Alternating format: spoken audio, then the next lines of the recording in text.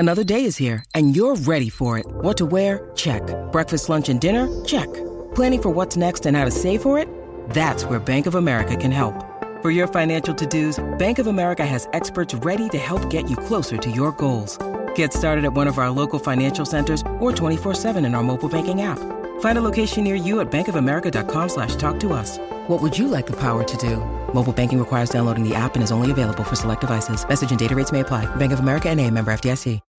When you need mealtime inspiration, it's worth shopping Kroger, where you'll find over 30,000 mouth-watering choices that excite your inner foodie. And no matter what tasty choice you make, you'll enjoy our everyday low prices, plus extra ways to save, like digital coupons worth over $600 each week. You can also save up to $1 off per gallon at the pump with fuel points. More savings and more inspiring flavors make shopping Kroger worth it every time. Kroger, fresh for everyone. Fuel restrictions apply.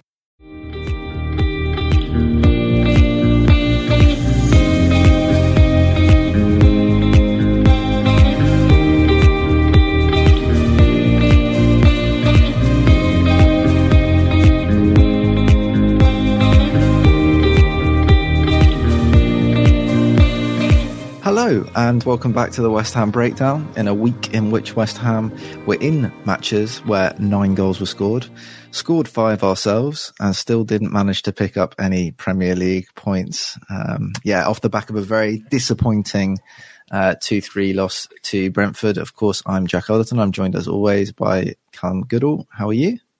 Yeah, all good. Disappointed again.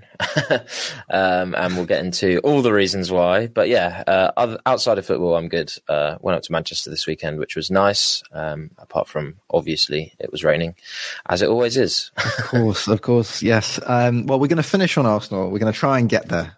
We've got an absolutely rammed schedule today.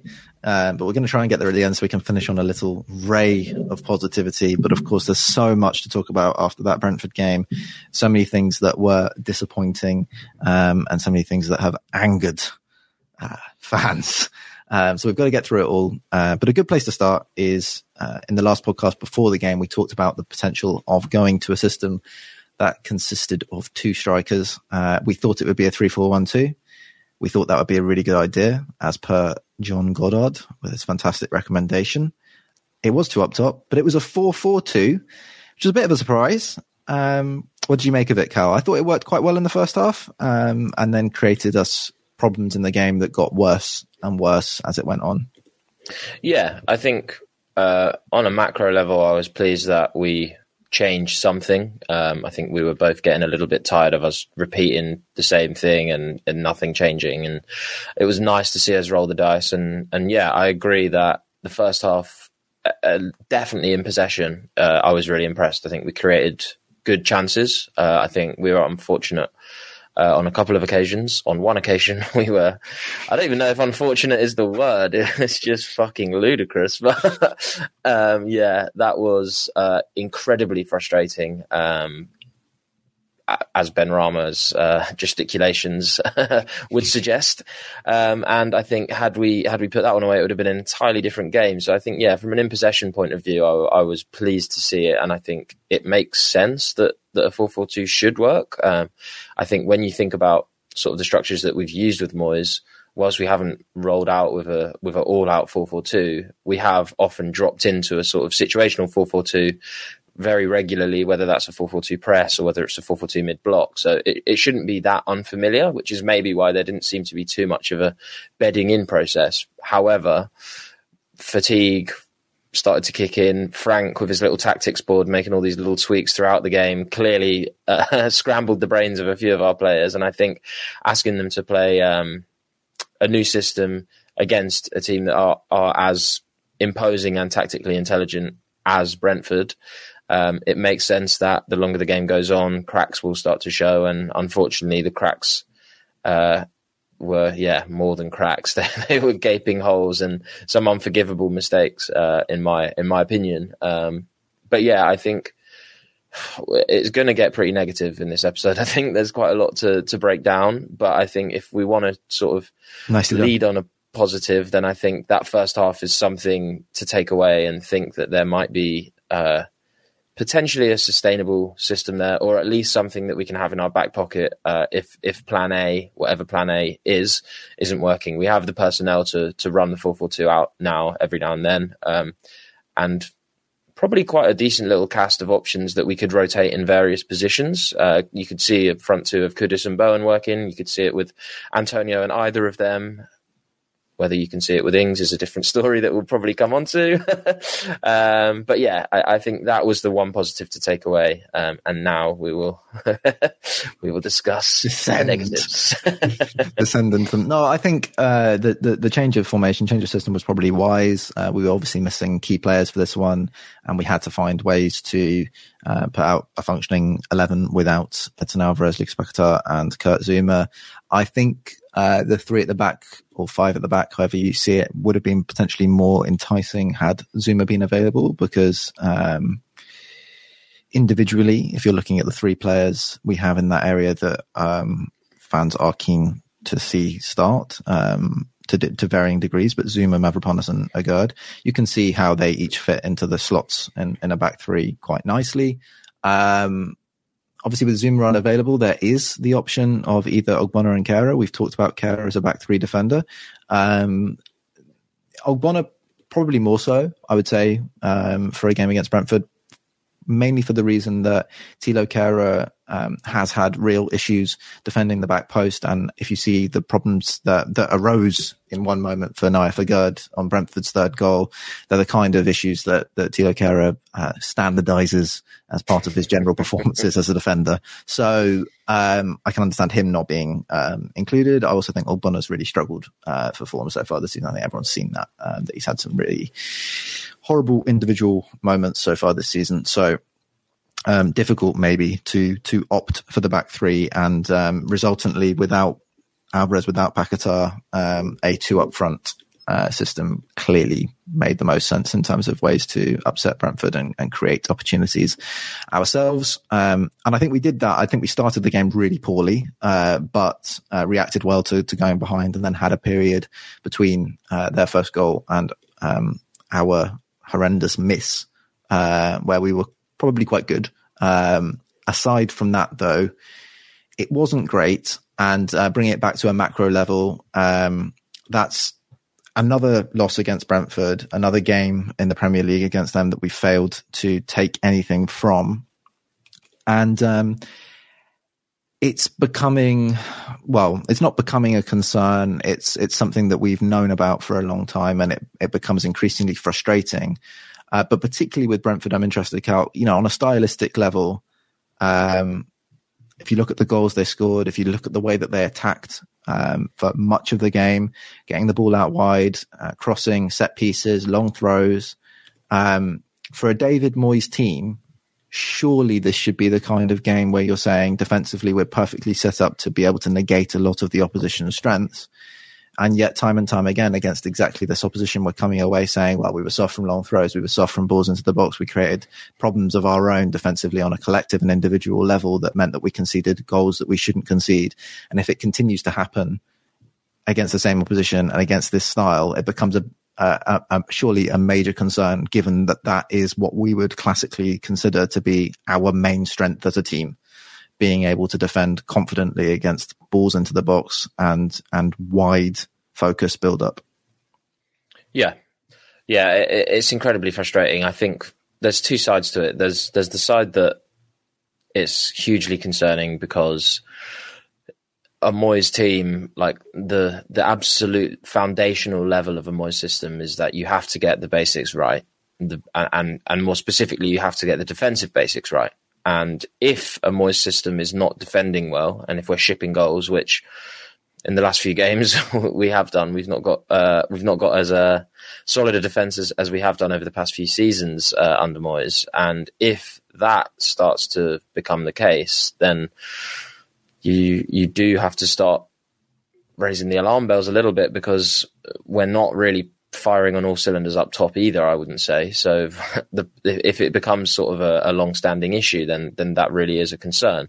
What I would say is that the flip side is that, yes, against, I don't know, your average Joe Blogs FC, we would expect to outperform most sides in those key battles, the aerial battles, the sort of defensive solidity, usher people outside.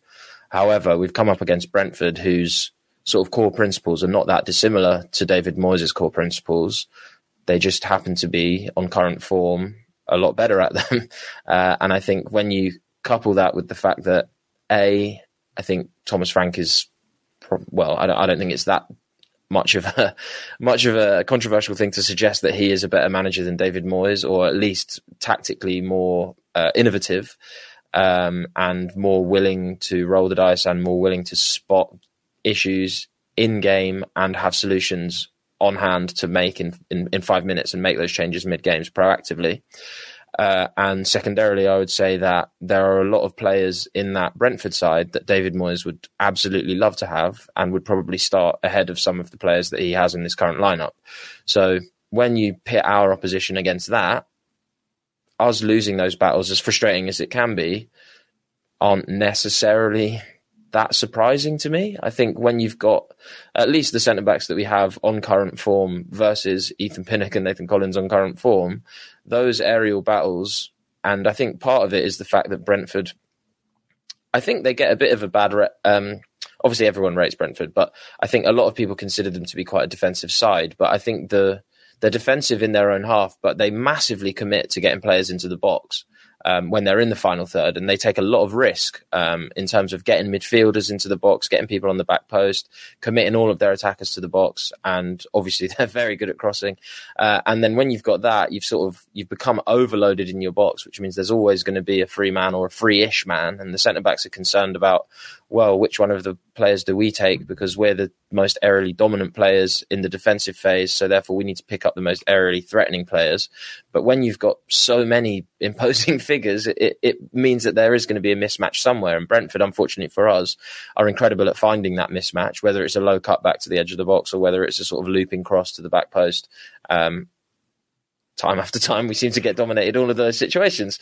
So yeah, I think incredibly frustrating. And the fact that we haven't yet found a solution, really. I know we had one cup result, but even that performance, I think when we watched it and reviewed it, we both said that it wasn't the most inspiring performance anyway. And we kind of came away with a result that perhaps we didn't necessarily deserve. So yeah, it's frustrating, but not entirely surprising for all the reasons given. And I think, unfortunately, Brentford just at this moment in time seem to be a better team and have an incredibly talented and well-suited cast of players to suit Thomas Frank's style of football. Hey, it's Kaylee Cuoco for Priceline. Ready to go to your happy place for a happy price? Well, why didn't you say so? Just download the Priceline app right now and save up to 60% on hotels. So whether it's Cousin Kevin's Kazoo Concert in Kansas City, go Kevin, or Becky's Bachelorette Bash in Bermuda, you never have to miss a trip ever again. So download the Priceline app today. Your savings are waiting. Go to your happy place for a happy price. Go to your happy price, Priceline. Jewelry isn't a gift you give just once. It's a way to remind your loved one of a beautiful moment every time they see it. Blue Nile can help you find the gift that says how you feel and says it beautifully, with expert guidance and a wide assortment of jewelry of the highest quality at the best price. Go to BlueNile.com and experience the convenience of shopping Blue Nile, the original online jeweler since 1999. That's BlueNile.com to find the perfect jewelry gift for any occasion. BlueNile.com. It's interesting. You mentioned Ethan Pinnock and Nathan Collins on form compared to our centre-backs, but Ethan Pinnock and Nathan Collins versus Naya Fagerd and Konstantinos Mavropanos on paper is not necessarily something that people would always fall on the same side on in terms of picking two centre-backs. But what I would say is that they made it look very simple defending balls into the box. I thought Nathan Collins was exceptional at defending the box and attacking our box. And actually, more interestingly as well, on top of the disparity between how both pairs of centre-backs defended the box, I thought Pinnock and Collins did a fantastic job distributing really well. Really positive in possession, really accurate in possession. Collins carried it forward on a couple of occasions, sprayed balls out to both flanks, played some really great penetrative passes that broke lines in the midfield. I thought they were both so good at both sides of the game. And yet we've spent quite a lot of cash on Aguerd and Mavropanos to be good at knocking the ball out of the box, attacking balls into the box and building up. And yet there was a huge difference between the two. And I just wanted to explore that with you and come to how we thought that shows up quite as dramatically as it did. Yeah, it's frustrating. And I think listeners or regular listeners will not be surprised to hear the disdain in my voice when I discuss Aguerd, because I was so high on him. And I don't think it was unfair to be high on him. I think he'd exhibited exceptional form in France prior to us signing him. And he had all the sort of hallmarks of a good David Moyes centre-back. He was tall, he was relatively aerially dominant, and he was meant to bring that sort of progressive ability at the back that he had shown in France, and he was going to add that little bit of extra security in possession at the back. And to be fair to him, I think when he does pass forward in this side, he has generally been good at it, or at least better than a lot of the options we do have. So I would argue that he has improved us in that respect. But I think what's been more concerning is that the stuff that we kind of assumed that he would sort of have on lock just as standard defensive principles haven't really materialized. And I think looking at the data, he's experienced a pretty significant drop-off, both in terms of his defensive duel success, albeit marginally compared to his aerial duel success, which has dropped from, at its peak in his days in France, 64.5%, which is a very, very solid return for any centre-back.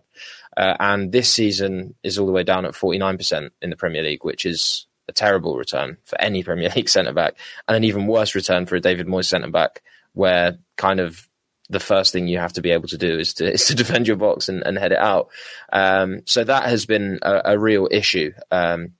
And I think even his passing into the final third has suffered this season as well. So I wonder if this does kind of speak towards if a crisis of confidence is a little bit too much, because there's obviously a lot of moving parts around him as well that are underperforming that won't help. But again, a 20% drop off from his peak performance for Stade Rennes down to 58.3% when passing into the final third this season, which is not really good enough either. We've got centre-backs that are outperforming him, which is alarming considering he's meant to be the most progressive.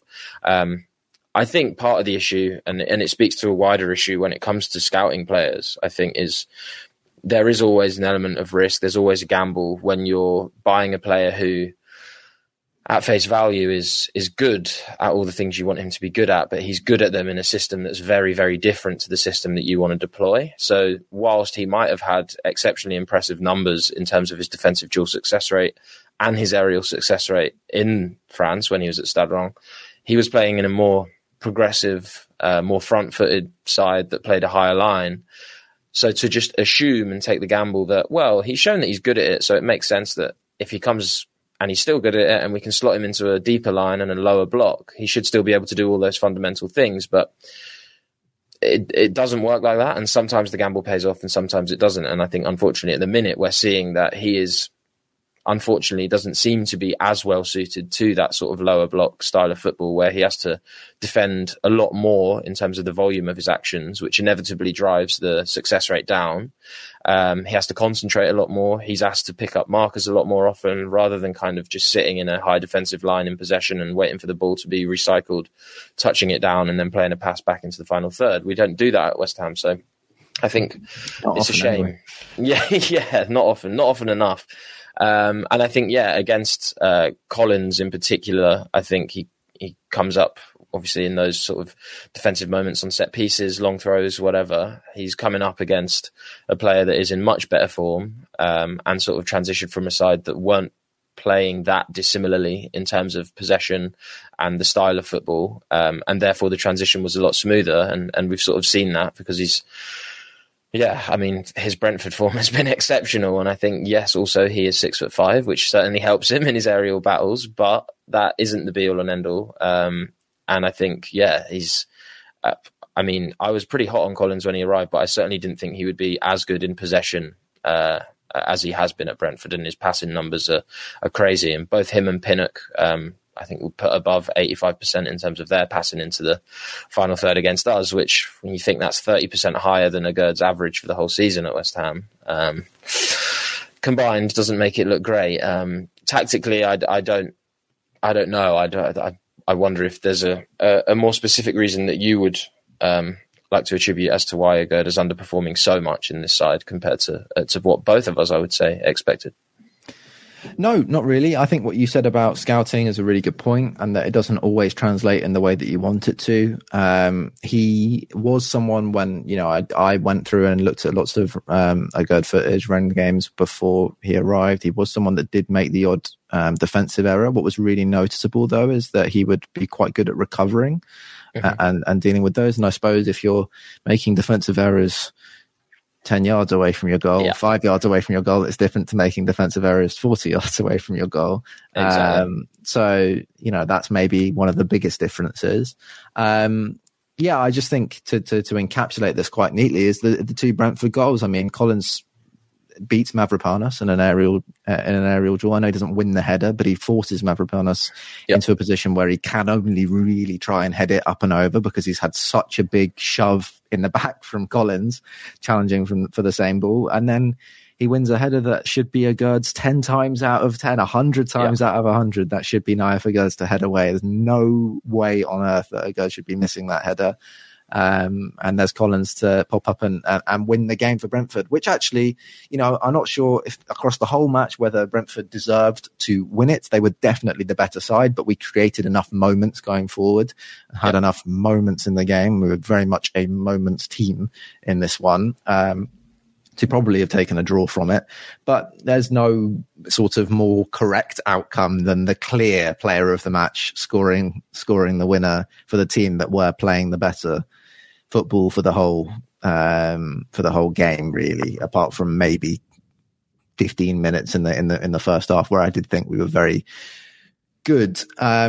I think one of the things that I do want to come on to, and I should shout out briefly because we did have a question on this, which is about build-up, came from Greg Richardson. Genuine question: when Agurd, Kehrer, Mavropanos signed, we were told they were ball-playing centre-backs, can play line-breaking passes, etc.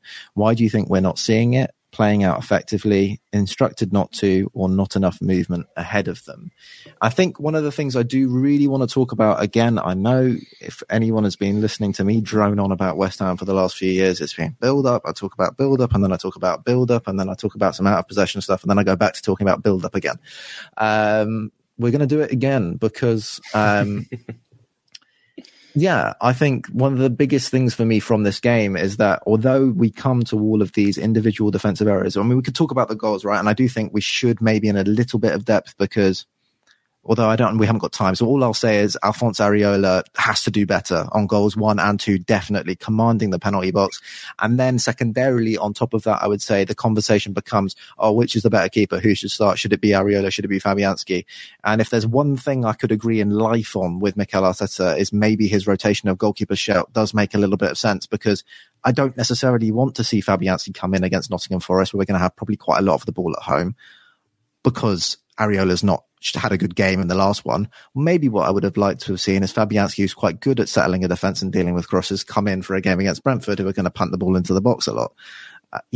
Sometimes it's about picking the right person for the right game rather than just looking at it on a sort of less in-depth level. I don't know what the right way to say it is, and just saying which player is not playing well and therefore they have to be rotated. That's not necessarily how managing a team works. I'm often at pains to say this. It's not Football Manager. You don't, just because someone's not hitting below a 6.5, you take them out and put someone else in and it fixes the problem. That's not how football works. The solution is not always on the bench, and it's about how the opposition play and what player you're going to need in different scenarios. And Areola does have positive attributes that he has brought to the side, certainly in terms of more calmness when building up, a lot less calmness when defending balls into the box. And what are we going to have to do against Nottingham Forest? Probably build up quite well.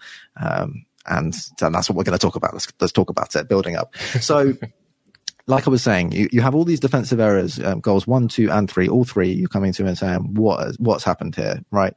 Goal 2, how is Agurd let the ball go out for a corner? Should never be a corner. And then Mavropanos shouldn't get beaten. The ball, by the way, the cross has come in and is dropping 4 or 5 yards out from the goal in the centre. So why is Areola not claiming that or punching it? Surely he should be. That's definitely in his zone. Yeah. And goal 1 is a complete mess all around.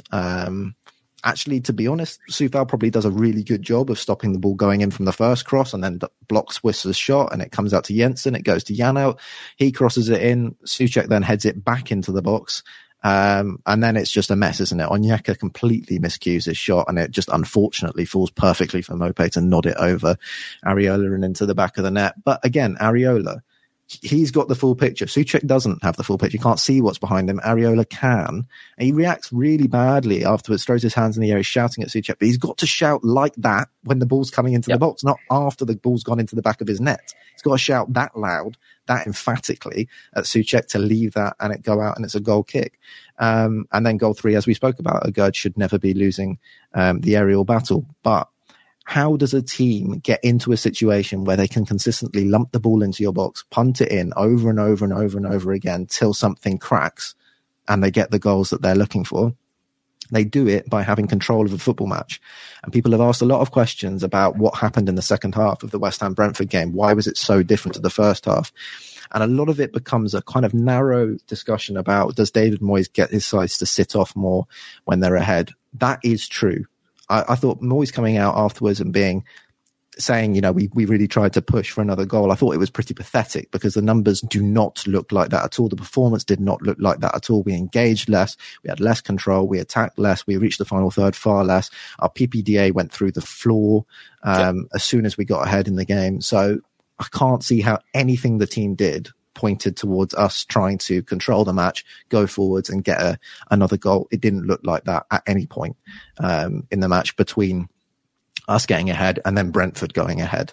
It was actually when Brentford went ahead late in the game and Jensen, who's someone we're going to talk about if we can fit it in at the end of the podcast, came off, that we started to get maybe a little bit more into the game, could have started to come back into it after a period in the second half where he was genuinely not visible on the pitch for the first 15 minutes of the second half. But that control is what changed in the second half. And it changed because where we had engaged in the first half against Jensen, against Norgard, tried to reset them, tried to win the ball back high if we could. Things that we saw in the Arsenal game, people were really pleased with. West Ham pressing a little bit more intensely, having Bowen up front, a little bit more energy in that position, someone who can go out much more aggressively, buzz around, covers ground really, really well. All of this stuff. Brentford were actually really good, just went 3-2 build-up structure. Not that they weren't doing it in the first half, they were, but went 3-2 build-up structure second half. And we're just not going to play through Jensen and Norgard all that much anymore. We're going to ask Collins to do a lot of the build-up work for us. We're going to ask the centre-backs to take a lot more responsibility. Pinnock as well. Ajer to some extent, less so than the other two, because he became more of a centre-back in build-up, a right centre-back in build-up. Janelt released left wing back or rotation with Jensen left side, Janelt coming into a double pivot with Norgard. They triggered our press less, but we didn't have any response to that. So we just let them have time, let the centre-backs have time. So we're going to pass it side to side. We'll have a couple of minutes. We'll take control of the ball back here. You're not putting us under any pressure. Then we're going to put the ball out wide because it's hard for you to shift across in your 4-4-2. And then we'll switch it to the other side because that's where the space is. Very, very simple stuff here. Really, really simple build-up principles. Can we control the game from a 3-2? Can we play a little bit slower tempo? And then can we build and make usage of the switch and the space on the other side of the pitch to engage and Burmo earlier? Really nice usage of Onyeka in the game as someone who was making driving runs onto the front line. Maupay drops, Onyeka goes. The centre-backs are fragmented then at that point because one's dropping, one's coming out. Emerson, the fullbacks then, because the centre-backs are fragmented, do we go? Do we stay? Tend to drop off. What are the principles at West Ham? Drop off if you can. If you're unsure, drop. That seems to be what we do in all situations. So then Burmo drops and then he can receive the ball in space, turn, start running. And then you've got attack after attack after attack coming down the wide spaces on either side, but primarily down the right side. And Burmo much more effective at this in this game than Wissa. It did change a little bit again in the second half. They went almost more 3-4-1-2 at one point, I felt, with the forwards all coming close together later in the second half. But the point of what I'm saying is that Brentford were able to execute simple build-up principles, simple ideas of how to control a match, and that allowed them to continually punt the ball into the box. And what helped them?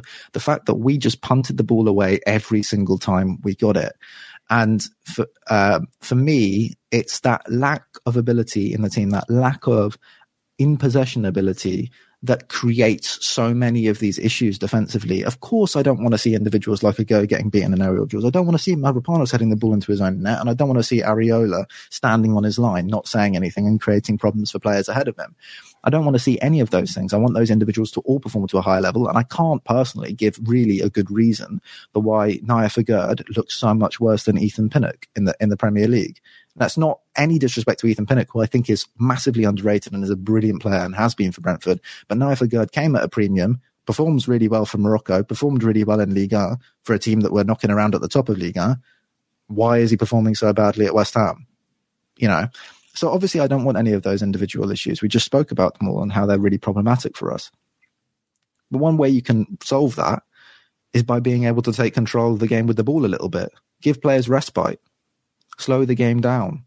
Take the sting out of it, as people always say. Taking the sting out of it is not punting the ball up the other end, asking your two strikers to chase it by themselves, and allowing the other team, who are sensible enough to not then lump it straight back the other end and create a basketball match, allowing them to, right, we'll slow it down, we'll build up, we'll get you settled in your shape, and then we'll start creeping further and further up the pitch until we're camped 30 yards outside your box and can go 7 crosses in 2 minutes. At which point it becomes hard, I would say, for the defenders.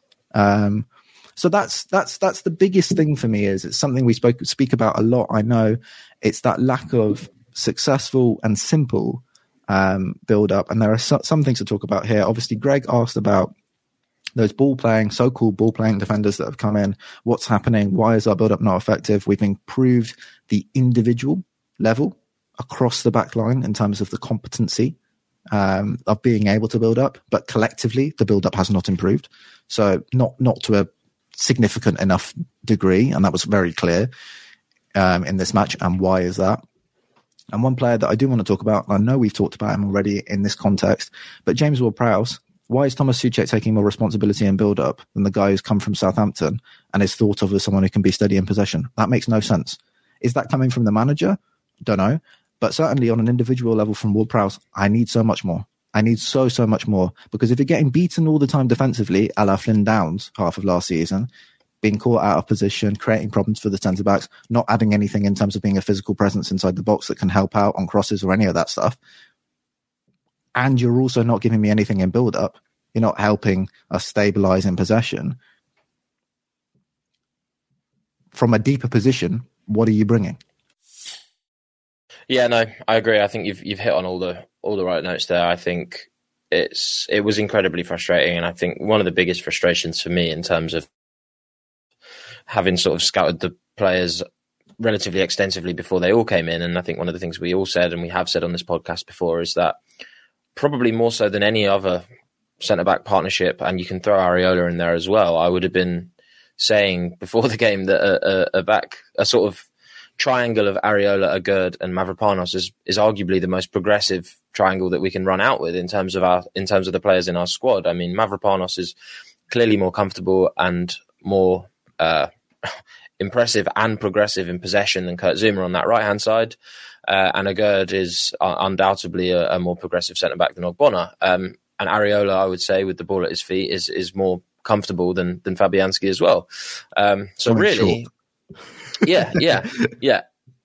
So those three shouldn't, emphasis on shouldn't, have an issue. I think the problem for me lies ahead of them in that with Alvarez and Paqueta both out of the side, you don't have the two players that of the midfielders are most willing to come and receive the ball in those sort of half spaces in the second phase between the sort of defence and the attack, and sort of make things happen and help that transition happen more seamlessly between the defence and the attack, and be those connecting links. And albeit Alvarez has received the ball in dangerous spaces and made errors. However, he is constantly looking to be the outlet and to receive the ball with his back to goal and then turn out and play the ball into the channels and progress through that. But in Souček, I'm less critical because I've never expected that of him. It's not what he does. In Ward-Prowse, especially in a 4-4-2 where he is the one of the two that is more progressive, he has to take more responsibility.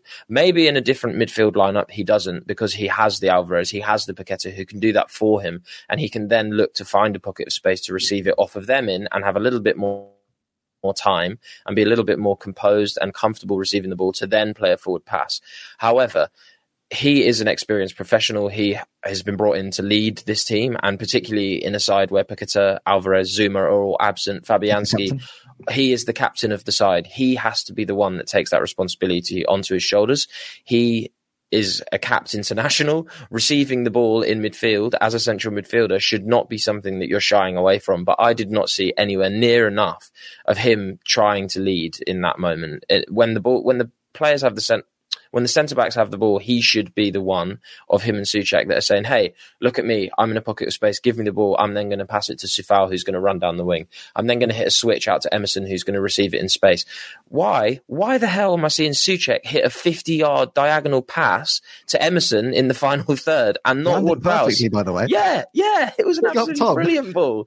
But that shouldn't be his role. That is Ward-Prowse. He's basically, he is a set-piece specialist. The one thing he should be able to do is fire a diagonal across the pitch with relative ease, and he should be confident enough to do it, but he's not, and that is the biggest issue for me, to answer Greg's question at the minute. I don't think it's the centre-backs or the goalkeeper necessarily. I think it's, particularly in this game, an unwillingness for the midfield to contribute enough in the second phase, whereby we get to a point where the defence are kind of forced into playing over the midfield because neither of them are showing for it. Neither of them are getting into the spaces to make these things happen. And then this is undoubtedly compounded by the fact that David Moyes is not going to tell someone off for going long, because by and large, he's pretty happy to go long anyway. So, well, I think it's worth saying this at this point. Sorry to cut in, but it's worth saying that tactically it was a clear focus for us to attack the channels, to use the two forwards, to create space, moving together, bouncing off of each other, using that kind of seesawing motion. One draws one centre back out, the other one goes into the space and behind, attacks the channel, dragging the centre back from the right side all the way across to the left side, vice versa on the other side. And then you get the straight balls from the centre back, very easy for a Gerd or Mavropanos, big chipped ball into the channel, and it'll be Antonio for Mavropanos most of the time, sometimes Bowen, and it'll be Bowen for a Gerd half the time, and sometimes Antonio, with the two strikers crossing each other and trying to create that problem for the centre-backs, getting them out of their shape.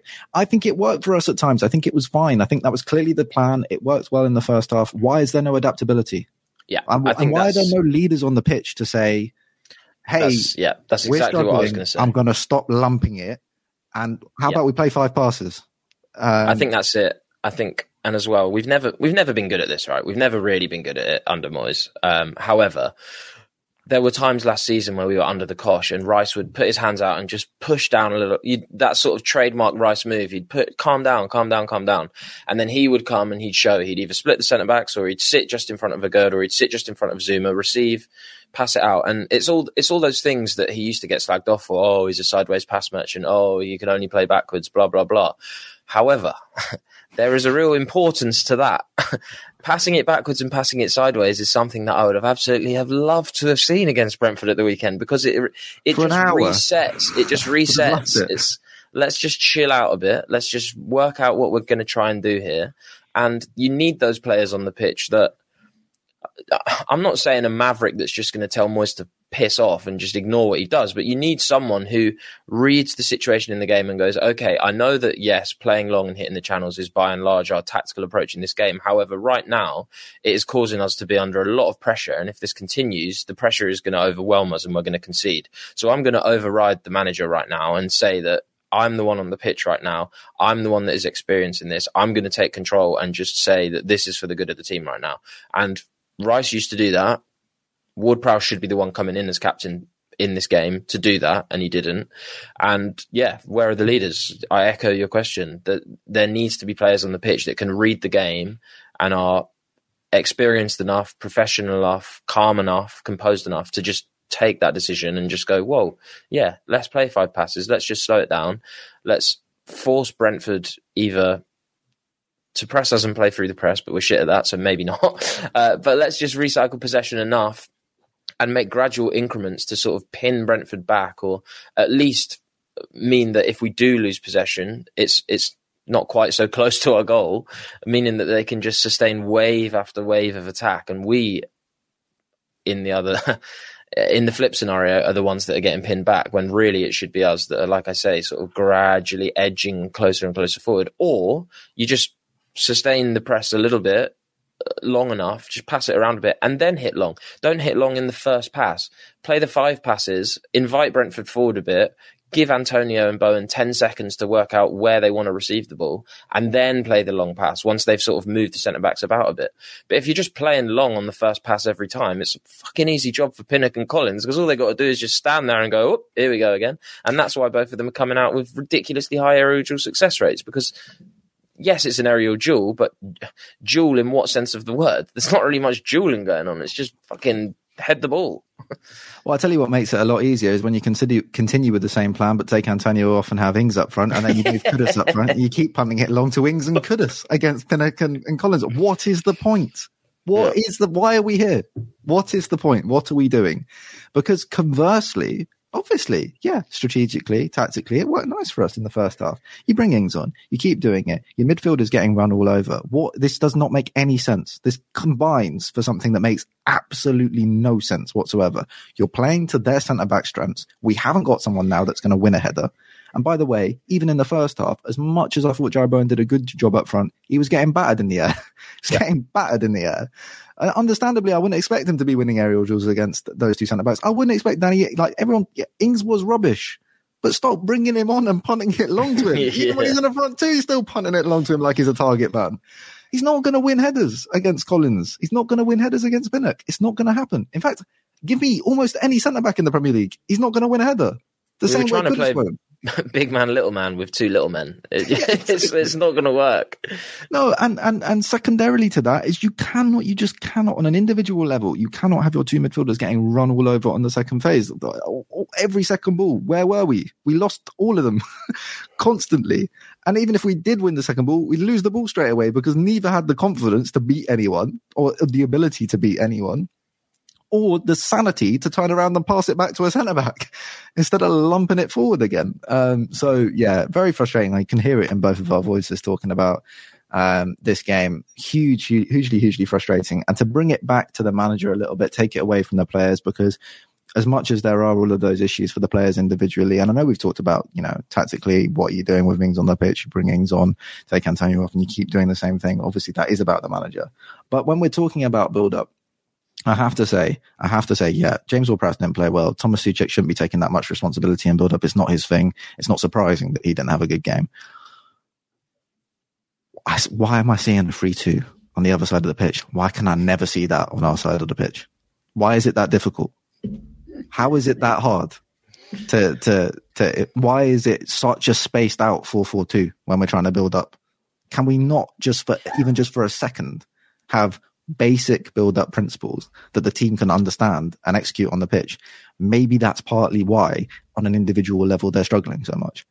And it's not simple with David Moyes at West Ham. It really is not simple. It is, you take all of the good stuff, all that stuff that means we've gone really far in European, we even won a European competition, right? Take all that good stuff about counter-attacking, winning duels, being a good low block team, being pretty good in a mid block as well, having a good way of upsetting teams defensively by using a really annoying striker like Antonio that's annoying for everyone, his own fans, the opposition, everyone's annoyed, right? He's annoying. Create space for other people, Bowen scoring goals, all that. Take all of that stuff. All that stuff comes with all of the issues that we see against Brentford, all the build-up issues and all the other problems that we have in these games. And the big thing about David Moyes is these matches, the Villa match, the Brentford match. That's the big thing about David Moyes. Okay, against the teams that are going to dominate possession in the league, I expect us to be effective. I expect us to be an effective unit against. In some ways, I've looked at this week, you look at Arsenal and Brentford, a lot of people would go, we'll lose the Arsenal game, we'll have a good chance in the Brentford game. Think about what we are as a team. I come to the end of the week, I'm totally not surprised in any way that we've won the Arsenal game and lost the Brentford game. It makes sense that that's what we've done. That's classic us under David Moyes. But it's these exact games against teams like Brentford that they're the margins for me. If we won those games, if we were winning those games, it would all stand up. It's us losing these games where I think we should, as a team at our level with our players in our team, be able to do simple things like Thomas Frank did in the second half. Ask the team to set up a nice little 3-2, pass it around the back a little bit, give the centre back some responsibility. If anything, we've got the players for that. Even with Thomas Souček and James Ward-Prowse on the pitch, we've got the players for that. The centre backs are there; they're good on the ball. I don't even know. You chuck Emerson in there, for example, just as an additional player in that situation who can help you out. Make a little 3-2. Soufal bombs forward. Lovely job. Perfect. Kudus is between the lines, and all three centre backs in that situation, whether it's Agurd in the middle, Mavropanos on the right, Emerson is a situational centre back there. Fine, they're going to be able to help you out in possession. They've all got progressive ability. They're all got able to pass the ball. And the two on the outside, Emerson and Mavropanos, are going to be comfortable dribbling forward with the ball as well. Even the one in the middle can do it. The two in front of them, fine. All their job has to be is pass the ball back to them. That's it. They can do that. Why is it that hard to implement? It's not hard. You don't even want them to be half-turn receivers. Did you see Norgard do that in the game? You see Norgard at any point in the game go, yeah, I'm going to sell you a little dummy, throw a little spin, beat someone, and then pass the ball through to the striker? No. What he did is he received the ball, he passed it backwards, and he won his duels. Thomas Souček can do that. I'm sure Thomas Souček can do that. I'm sure he could if he was given the tools to do that. So as much as I'm hating on the individual performances, they deserved it. It was rubbish. It was not good enough on an individual level. As a collective, give them a chance. And we could give them a better chance in games like this than we're giving them. They made a lot out of the moments that we made. They should have made more. Antonio and Benrahma should have sorted that one out. And we should have won the game. I say it's game over if that goes in. But at the same time, I just think take the moments, add the build-up principles. Fine. We're home and host. As a collective, we'd be fine in games like this. We'd be drawing, if not winning. And we'd take a whole lot more points in the season. And it's funny. I got a message from George Claydon, who's someone I shout out on this podcast from time to time, saying, would be nice if we could just change the manager for some games. Just have Moyes for like 80% of the season, do all the European games or the vast majority of them, and then just throw in someone like Thomas Frank or like Farioli or whoever you would shout for like games, just to sort out. I'm not being funny. If it's only for a few games, he wasn't great at Ajax, but even John fucking Heitinga did some nice in possession shit with Ajax. Like, come on, surely he can just be doing a little bit on the side. But I've not really seen anything yet. But then I don't know. Maybe he's got his Everton brain on and he's just getting flashbacks of like, oh yeah, I actually played in this system before. Here's how you do it, boys. Rather than saying, hey, I actually coached Ajax once and I even coached Alvarez and Kudus and we did some lovely in possession stuff. And despite all of the shit in the background, we did play some nice football at times. And yes, Ajax is now a bin fire that look like they might even get relegated. Yeah. However, there is some lovely writing out there. Can't remember who it was, but I think it was a TFA piece that broke down what Heitinga's in possession principles actually were, and some of it is why I was really excited when we actually appointed him, because I was like, oh hey, maybe this is us actually addressing the fact that in possession we are a bit one dimensional, and maybe we're going to bring in a coach who can add in a little bit of experience, having coached a possession dominant side with some of the players that we've already got. And unfortunately, that's just not materialised at all. And I think it's potentially a consequence of Moyes bringing in a former player that he's coached.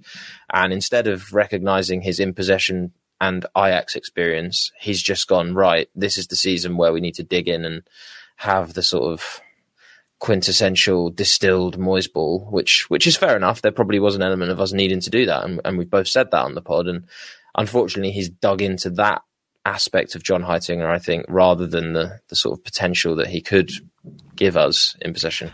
Who knows? We're not in there. We're not in the dressing room. I'm not on the training pitch. Who knows? Who knows what's going on there? Look, I think there are a lot of positives to Moyes, and let's bring some sort of balance back in, because it's been the West Ham breakdown in its truest sense today. I was going to say, I don't think we've ever been this animated. No, I apologise, everyone. I'm usually like as calm can be before I start recording this show. But we were missing key players. We were missing Alvarez. We were missing Paquetá. We were missing Kurt Zouma. If Kurt Zouma is the player challenging Collins for the third goal, it doesn't happen. If Alvarez is on the pitch, we have a player who's going to take some more responsibility, calm things down, take the ball off the centre backs. The situation we were in for near enough an hour of the game, certainly 45 minutes of the game, where we were just lumping it and had no control whatsoever of anything, probably doesn't happen if Alvarez is on there. It certainly doesn't happen if Lucas Paquetá is on there as well, because then you have two players who are going to come and take some more responsibility on the ball. The question marks are just there. It's like, can you do things collectively as a management team, as a coaching team, that can make it easier for these players when the stars are not there? And actually, can those individuals do a little bit more themselves, even in the circumstances? You know, can Ward-Prowse just do some simple stuff on the ball, take it off the centre-backs, do what Alvarez is doing? Does he have the physical and technical abilities to do it? Yes, he does. So why is he not doing it? You know, that's the question for us. And you talked about Ajax and how crap they've been this season. They're missing someone, and it's the bright spark, isn't it, for us after this game? Kudus, great goal, great performance. Look at the last 10 minutes. Even then, when we were starting to just get a little bit of something going, balls into the box, Ben Mee said no, Nathan Collins said no, but we were trying. We had something going for us in those last 10, maybe 15 minutes. I know I'm scraping everyone, I'm sorry. But even then, I thought he was a big part of it. He was a big part of instigating those moments, and a lot of the most positive moments in the game, the best moments in the game, seem to come from him. He's a sensational player, and we're very lucky to have him. And as I said about him on several occasions so far this season, he just scores goals. I wouldn't call him a brilliant finisher. He put one miles wide in this game, I think, but he scores in situations where you don't expect him to, and that's a huge upside to have as a forward, isn't it?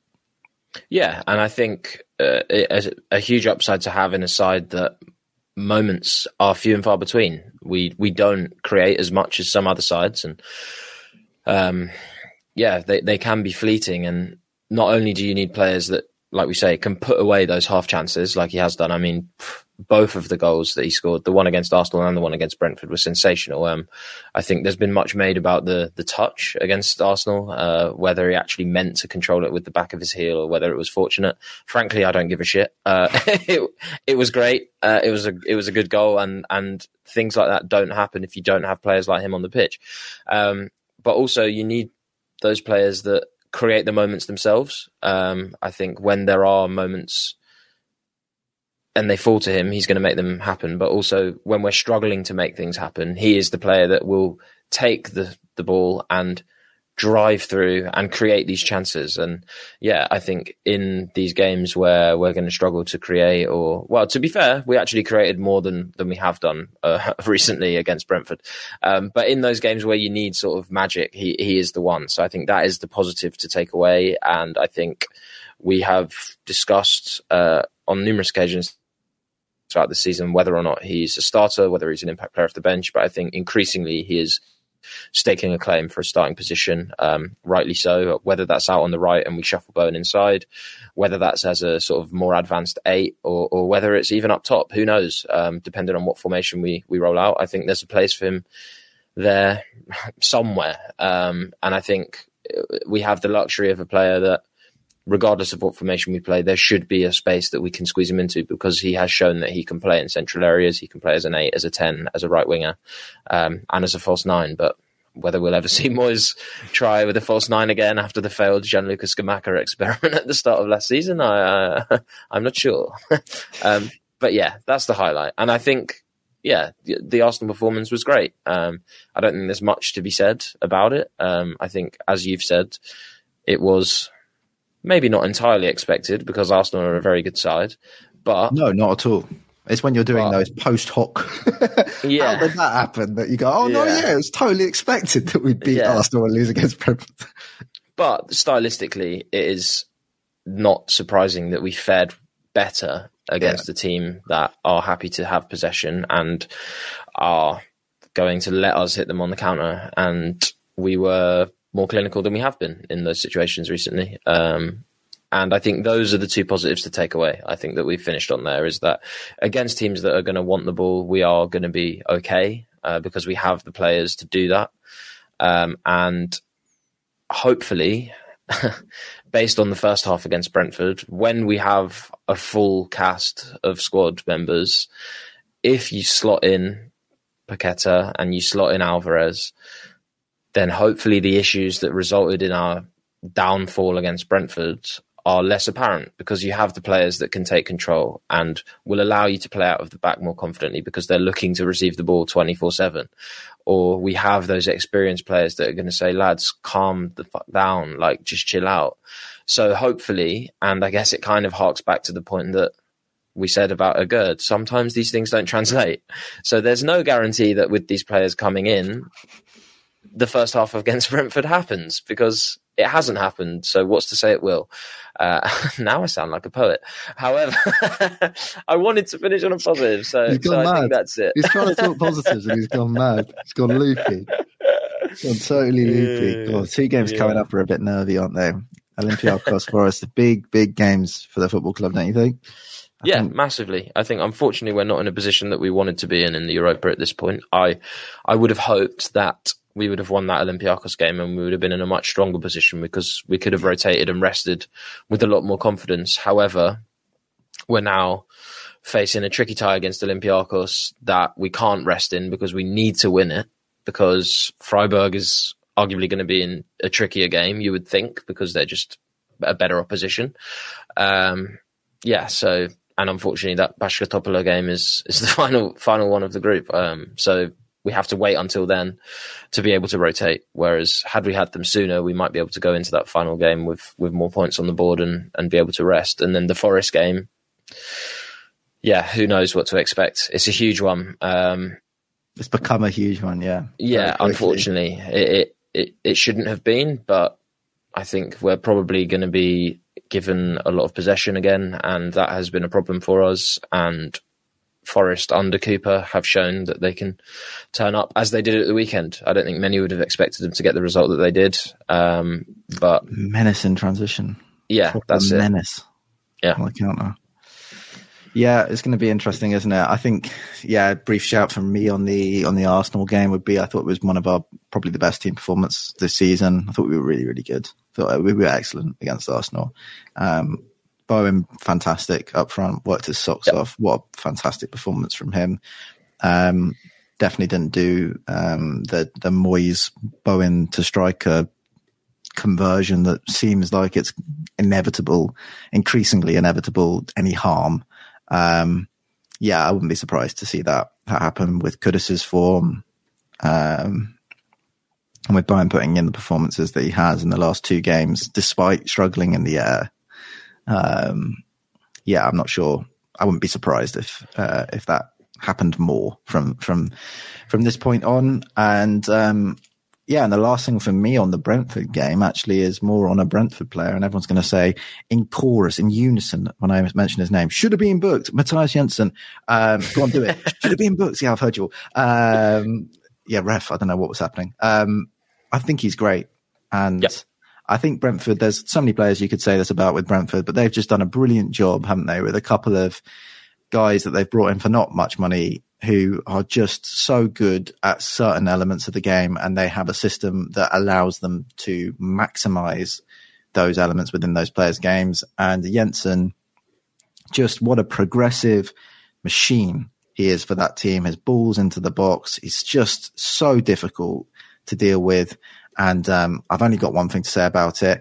Close him down. Close him down. I can't watch him have 10 yards around him again. Don't make me do it.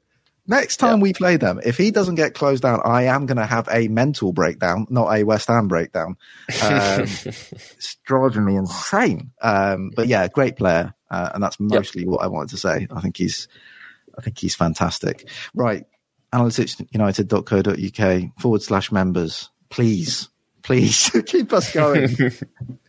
Keep us going. Maybe actually, if you don't, it would stop us from having to talk about this hell. Yeah.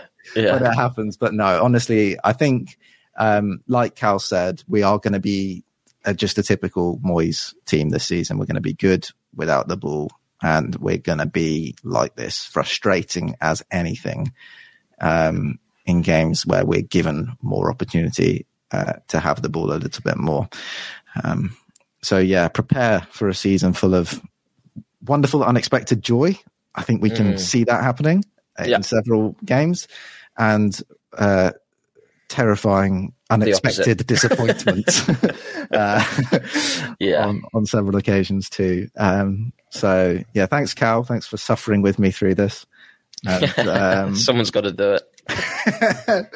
And we'll be back next week for a chat about two very, very, very, very big games now. One very important for the Europa League and getting that back on track, and one just super, super important for the Premier League. Let's hope for the best. I know I think 6 points is possible, but I also think these are two really annoying, niggly teams that have certain elements that are going to cause us problems that we've seen before crop up this season in big ways already.